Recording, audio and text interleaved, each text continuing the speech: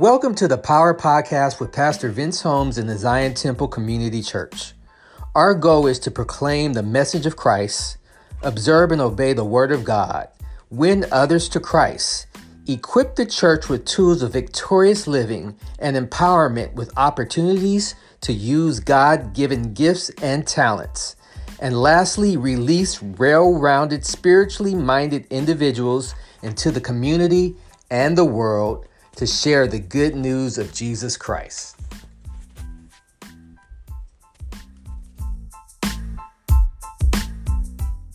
Amen. Thank you so much for being here today. Hey, check this out. I know with this holiday weekend, if you are here today, you are intentional. So I really appreciate you coming to hear a word of the Lord. I pray that you are blessed through the praise and worship. And now we're going to open up the Word of God. Let's pray. Father, we thank you and we praise you for who you are.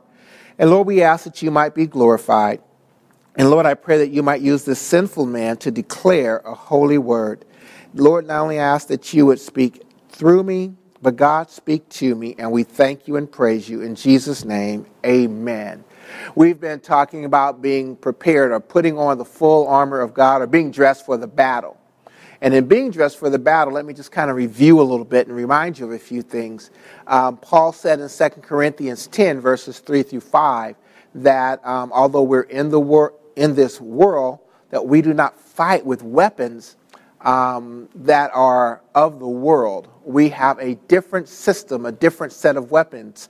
And he reminded us, he says, though that our weapons were not of this world, they were not impotent, but that they're mighty through God, pulling down strongholds, that they bring thoughts into captivity, into the knowledge of Jesus Christ. And he also reminded us in Ephesians 6, is where we're going to be today, to put on, because we're in this spiritual warfare, that there's success in this spiritual war. But in order to have success, we have to put on the armor of God.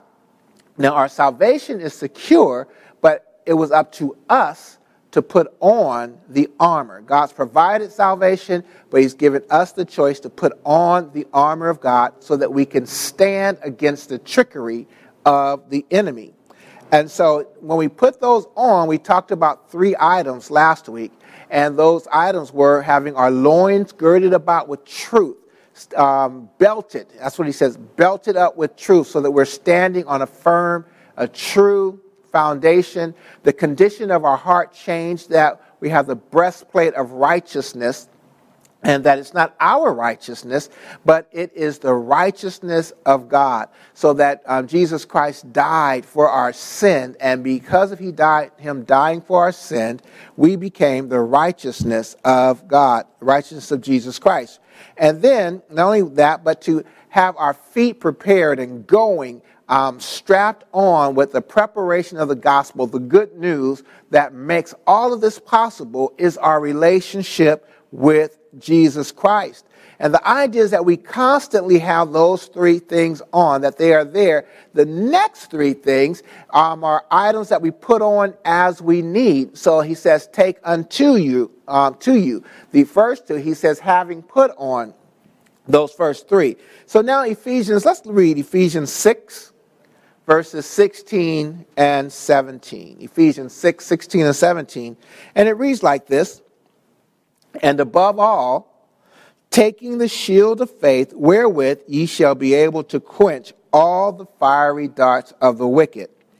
And take the helmet of salvation and the sword of the Spirit, which is the word of God. And so when he says, and above all, it's not that these other weapons are more important than the previous weapons that he mentioned, items rather, that we put on. But the idea is in addition to. In addition to having our loins girded about with truth, our hearts in relationship, breastplate of righteousness, and our feet strapped with the peace of the good news of the peace of the gospel, that he says that you are to take onto you the shield of faith, which will allow you to quench all the fiery darts of the enemy. Let's look at that. The idea of a shield that the Roman soldier would use was actually a very large shield. It's not the small shield that's used in the close-up combat, but it's more of the larger shield in which he could actually hide behind. And he can crouch behind it. Not only can they crouch behind it, but they can line up together and advance behind the shield. And so he says, taking onto having the shield of faith, which is, in fact, the Greek word is the same word that they use for the idea is shaped like a door. It's the square that they used. And he says that if we take the shield of faith, it is able to quench all the fiery darts of the enemy. Now let's look at this. Let's look at this a little closer. When he says fiery darts, the idea are arrows, right? And so the arrows, they would dip them and put some sort of material on them, and then dip that in something that would burn, and then shoot the arrows. Now, here's the interesting thing about using arrows that were fired ablazed. That's what I'm looking for. When they used regular arrows, they were directed directly at a target, the enemy. Watch this.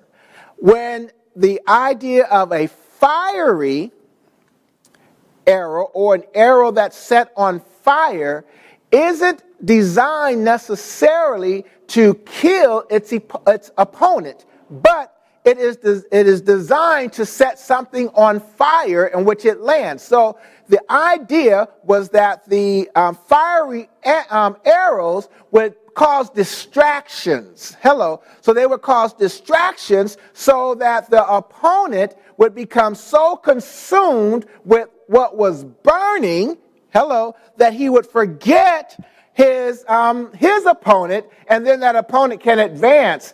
And so the idea was a distraction. So watch this. Paul says, taking unto you the shield of faith, which is able to put out all the fiery darts that the enemy is going to be shooting at you, all the distractions. So the shield of faith. Why can the shield of faith distinguish those things? Why? Because check this out. When we look at the shield of faith, it's the idea that we operate in faith. And so what faith does, it trusts God. It says, hey, God, those issues over there, I'm staying focused here because all of that other stuff that are distractions that the enemy would have, that's your business, God. So I trust you to handle that over there at the same time of keeping me over here. And so we aren't distracted by the trickery of the enemy. We stay focused on where God has. And it's so easy to become distracted when we're not walking with our shield of faith. I say, Lord, you hear me pray it. Lord, speak not only through me, but to me. So just last night, as a matter of fact, I was in a situation, Ross was telling me some information about something that was going to happen, but I was all in my feelings, right? And so because I got all in my feelings, I became distracted because I was thinking about how I felt and all these emotions that are going on and what's best for my house and a myriad of ideas were going through me at that time. And so I was really distracted. And then later on, here comes the word of God. And the Lord reminded me, he says, hey, remember that armor that you're talking about? See, this is what God does, y'all. He not only gives us a message to proclaim, but he causes us to live the same message that we're proclaiming. Amen. So it's not, I don't just preach to you. I'm preaching, the Lord is speaking through me to us, you and I.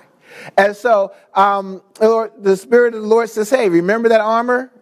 There's a shield of faith. Well, bruh, you don't forget, this is a spiritual battle that you're engaged in. You're concentrating here on something external, and this thing is much bigger than the external thing that you're concentrating on. I'm in this thing to work my glory, and you are to rest in me and trust me to work this whole thing out. Amen. And so I wasn't operating with that shield of faith or trusting God. And so Paul says, hey, a part of the armor is a shield of faith so that you can distinguish all of the fiery darts, all of the trickery of the enemy that he would come, all of the distractions. Amen. How many of you know that have you ever been distracted in this thing, in this Christian walk? If you've been distracted, just type in the word distracted. Distracted. Am I the only one has missed the point of what God is doing?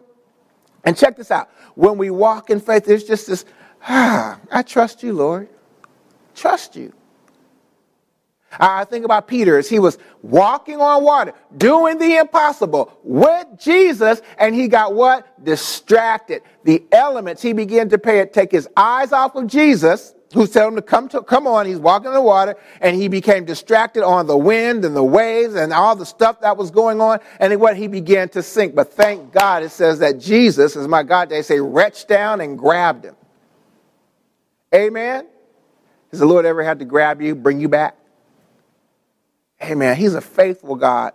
And so I thank God for his word. So we put on the shield of faith. We carry our shield with us. And remember I said these things are as needed because what's happening, the idea is that the enemy comes and he attacks. And it's not always a consistent thing or in the same area. There may be sometimes that you don't have an issue with that. So it's not a faith issue with you. You're walking and boom, boom, boom. And then he also says to put on next, he says the helmet of salvation. Let's look at this a little bit. So the idea of a helmet of salvation, he isn't saying that to be saved, because we've already established that. In fact, Paul said earlier in the same book, Ephesians 2, verses 8 and 9, he says, for by grace are ye saved through faith, and that not of yourselves, it is the gift of God, not of works, lest any man should boast. So our salvation, we're saved by grace through faith. You can't earn it. You can't put anything on to earn it. But he says put on the helmet of salvation. Watch this. The issue of salvation is resolved for those who trust Christ. Those who ask Jesus Christ into their lives and for the forgiveness of sin. If you've done that, you're saved. However, watch this.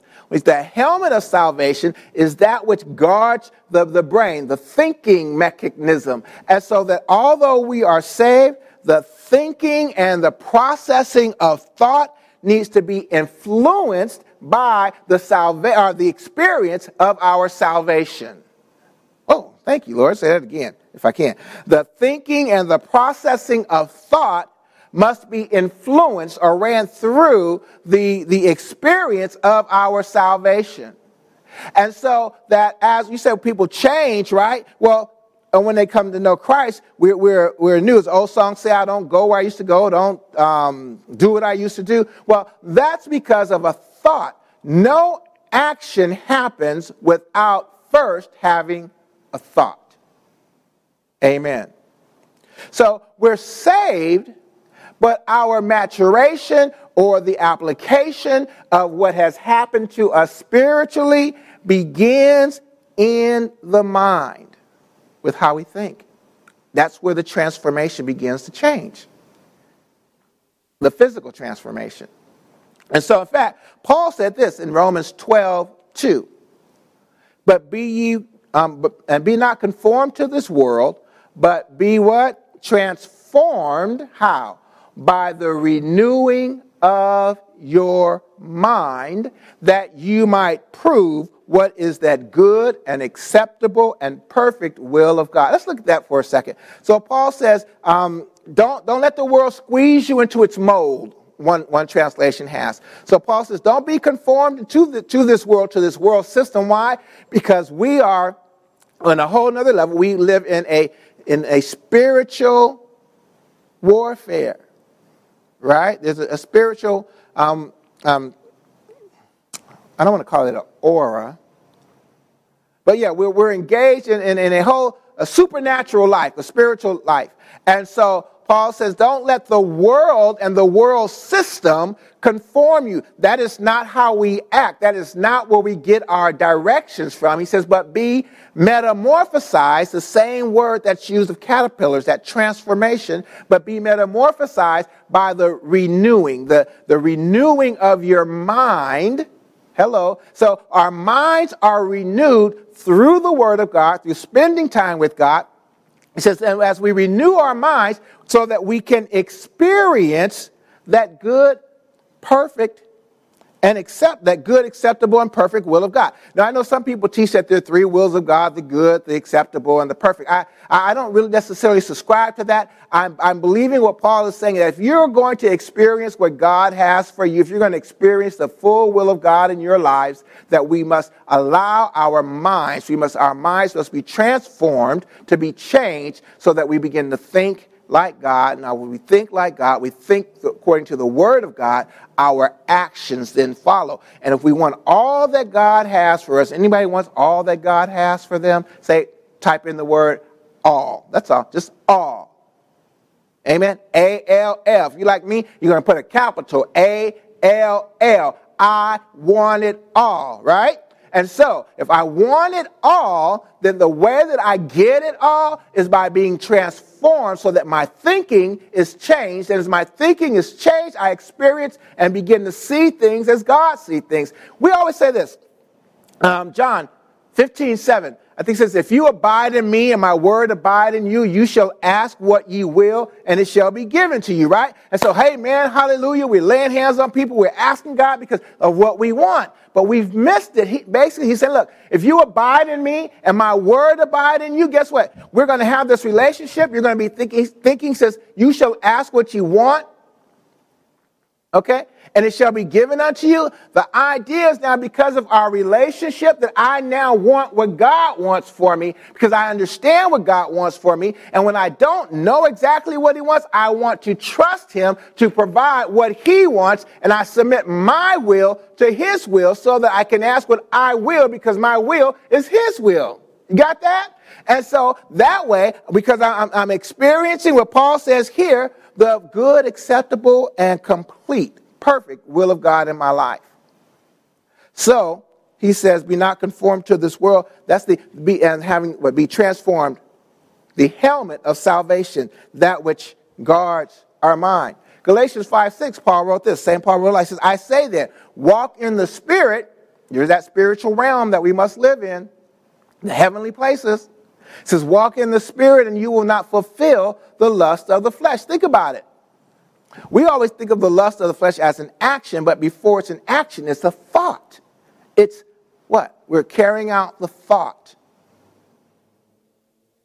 which is contrary to the Word of God. He says, listen, but if you live in this plane with a transformed mind, you'll have that which can go against, or which gives you success, that you won't live or fulfill the thought life of the flesh. Isaiah wrote this, thou wilt keep him in perfect peace, whose what? Mind is stayed on thee, because he trusteth in thee. You know, I almost forgot that at the end of the verse said that, because he trusteth in thee. It says, thou wilt keep him in perfect peace, whose mind is stayed on thee. Why? Because he trusteth in thee. So as we concentrate on the Word of God, as we concentrate on the person of God and who God is, these are our weapons. This is how we experience success against the wiles of the enemy. A shield of faith, trusting God. Our minds, our mindset is that which is the Word of God in our lives. Was that wanting that which God wants for us? And then you all know Philippians, I think 4, maybe you don't all know, I'm sorry, I assume that. But Philippians 4:8, mark that down. In Philippians 4:8, I believe it says, so whatever things are pure, just, lovely, and of good report, if there be any virtue, if there be any praise, do what? Think on these things. God's concerned about what we think about. You ever think about what you think about? Now, Don't get me wrong. Let me clear this up because I know a lot of Christians are here. I am not saying, or I do not subscribe to the Napoleon Hill idea that thoughts are things, things are thoughts, that you think things into existence. What I am saying is that as we submit ourselves and begin to think the Word of God, the principles of God, about the character of God, that our thinking begins to transform our actions. So that, as Paul says, be ye transformed by the renewing of your mind. So that we change, we experience victory, as Paul wrote here in Ephesians, that if a part of our armor is the helmet of salvation, right? A shield of faith that we can quench all the fiery darts of the enemy, a helmet of salvation. And then he goes on and says, and take what? Take unto you the word of God, or the sword, which is the word of God. The swords are our only weapon in which we battle with. And then he says, so take on the sword of the Spirit, which is the word of God. And the idea of a sword is it's more of a dagger. It's that which is engaged in close combat with. Wrestling with the enemy, give him the word of God. Amen. I think about it. The writer of Hebrews, in Hebrews 4:12 says, for the word of God, let's look at the characteristics of the word. The word of God is that which God speaks. That's what God says. That's what God declares. It says, for the word of God is quick, it's fast, it's powerful, and it's sharp. Okay? Quick, fast, and sharp. So he says that the word of God is quick. Let me read the scripture for you. Hebrews 4:12. For the word of God is quick and powerful and sharper than any two-edged sword, piercing even the dividing asunder of the soul and the spirit and of the joints and the marrow, and is a discerner of the thoughts and intent of the heart. Woo! Check this out. So not only is it quick, not only is it powerful, but it is so sharp. He calls it sharper than a two-edged sword that's sharp on both sides, right, of the sword, that it's able to separate the soul and the spirit. It discerns the thoughts and the intent of the heart. Only the word of God can do that. You and I, of ourselves, can't do that. But when we begin to submit to the word of God and use the word of God, first of all, it discerns our own and reveals our own heart and intent and our own thoughts to us. Amen? We can think, I can't talk about you. I can think some crazy stuff sometimes, and the Holy Ghost will say, that ain't me. That ain't me. Anybody else gonna tell on yourself? Type the word thoughts. Thoughts. Yeah. I can see some crazy stuff. But it is the word of God that will come back and says, listen, it shows me where my heart is.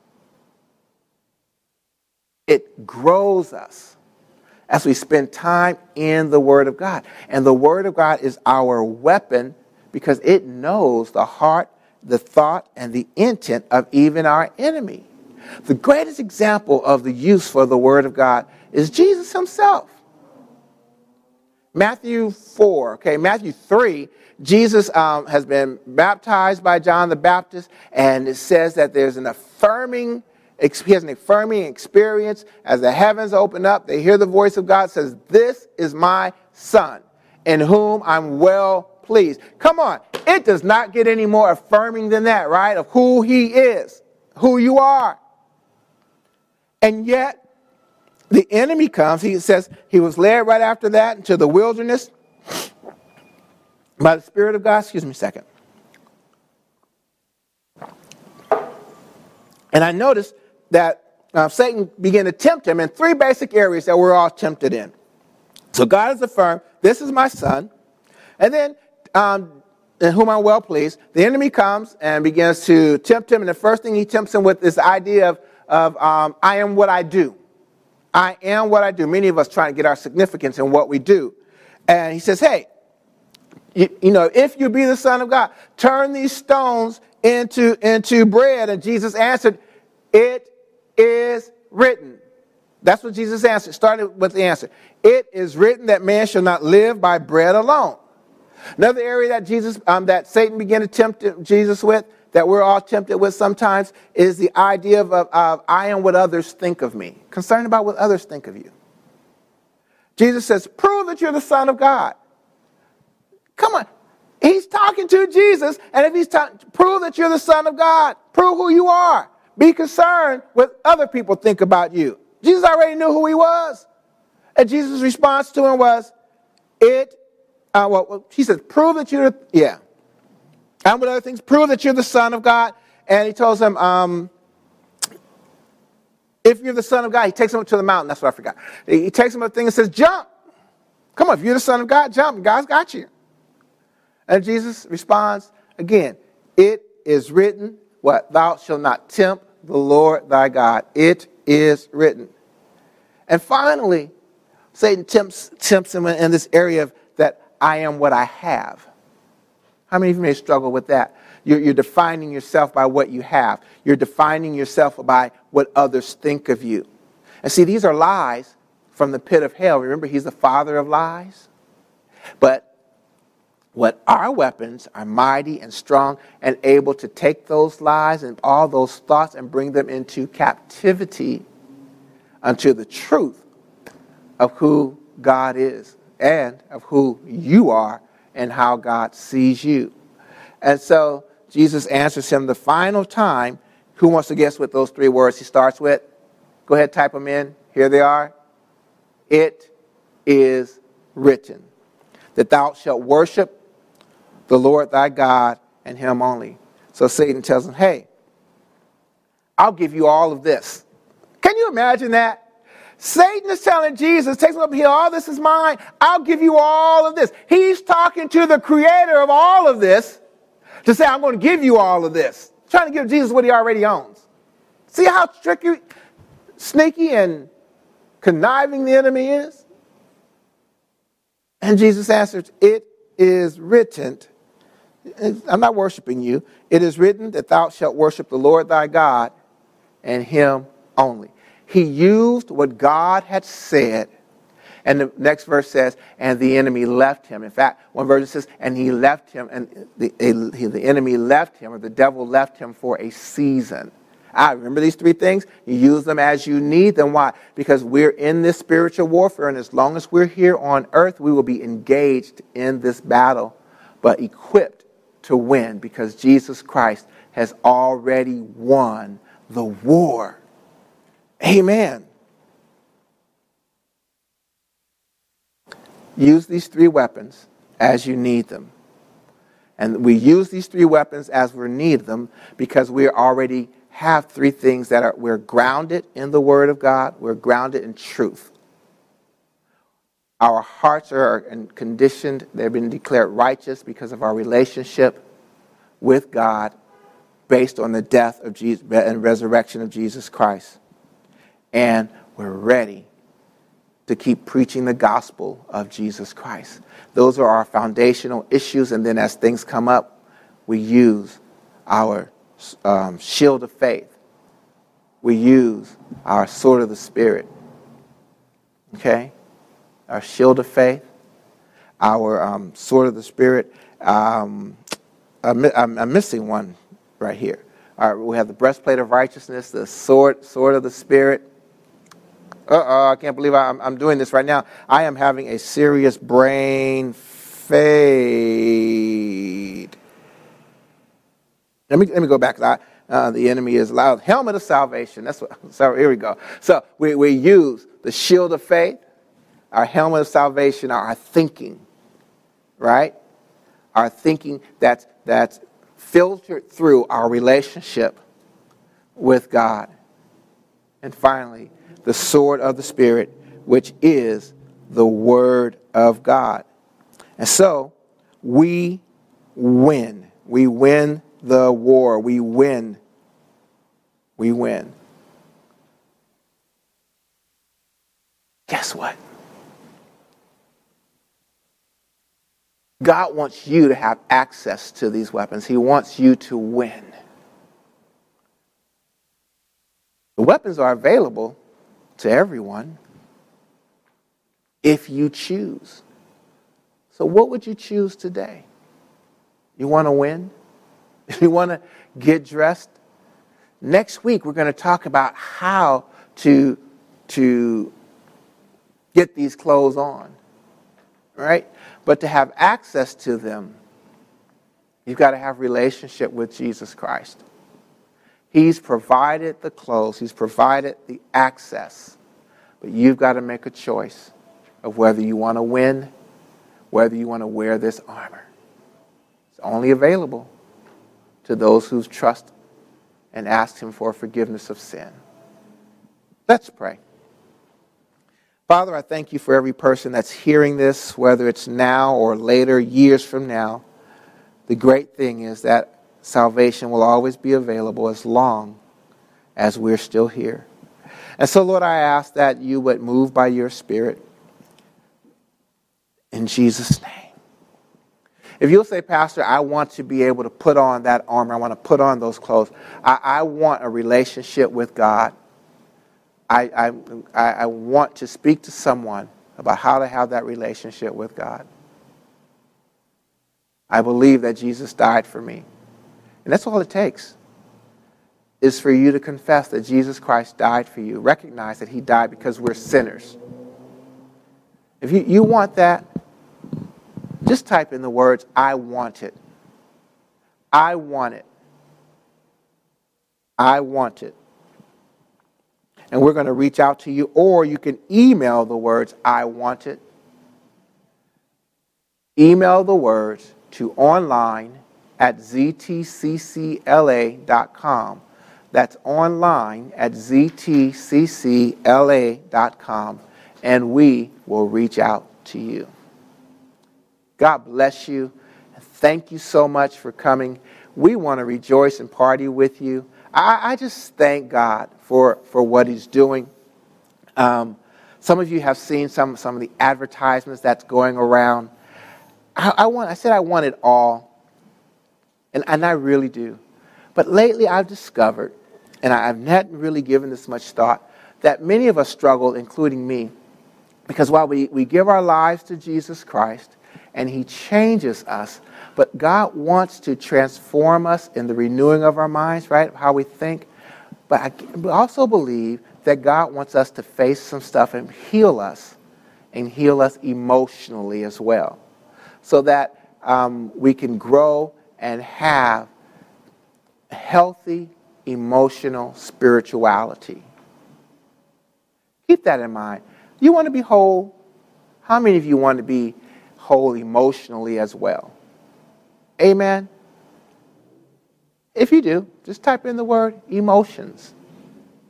You're going to hear us talk about that. We are literally, I'm making this announcement a little earlier, we are going to spend some time developing ourselves emotionally healthy, spiritually.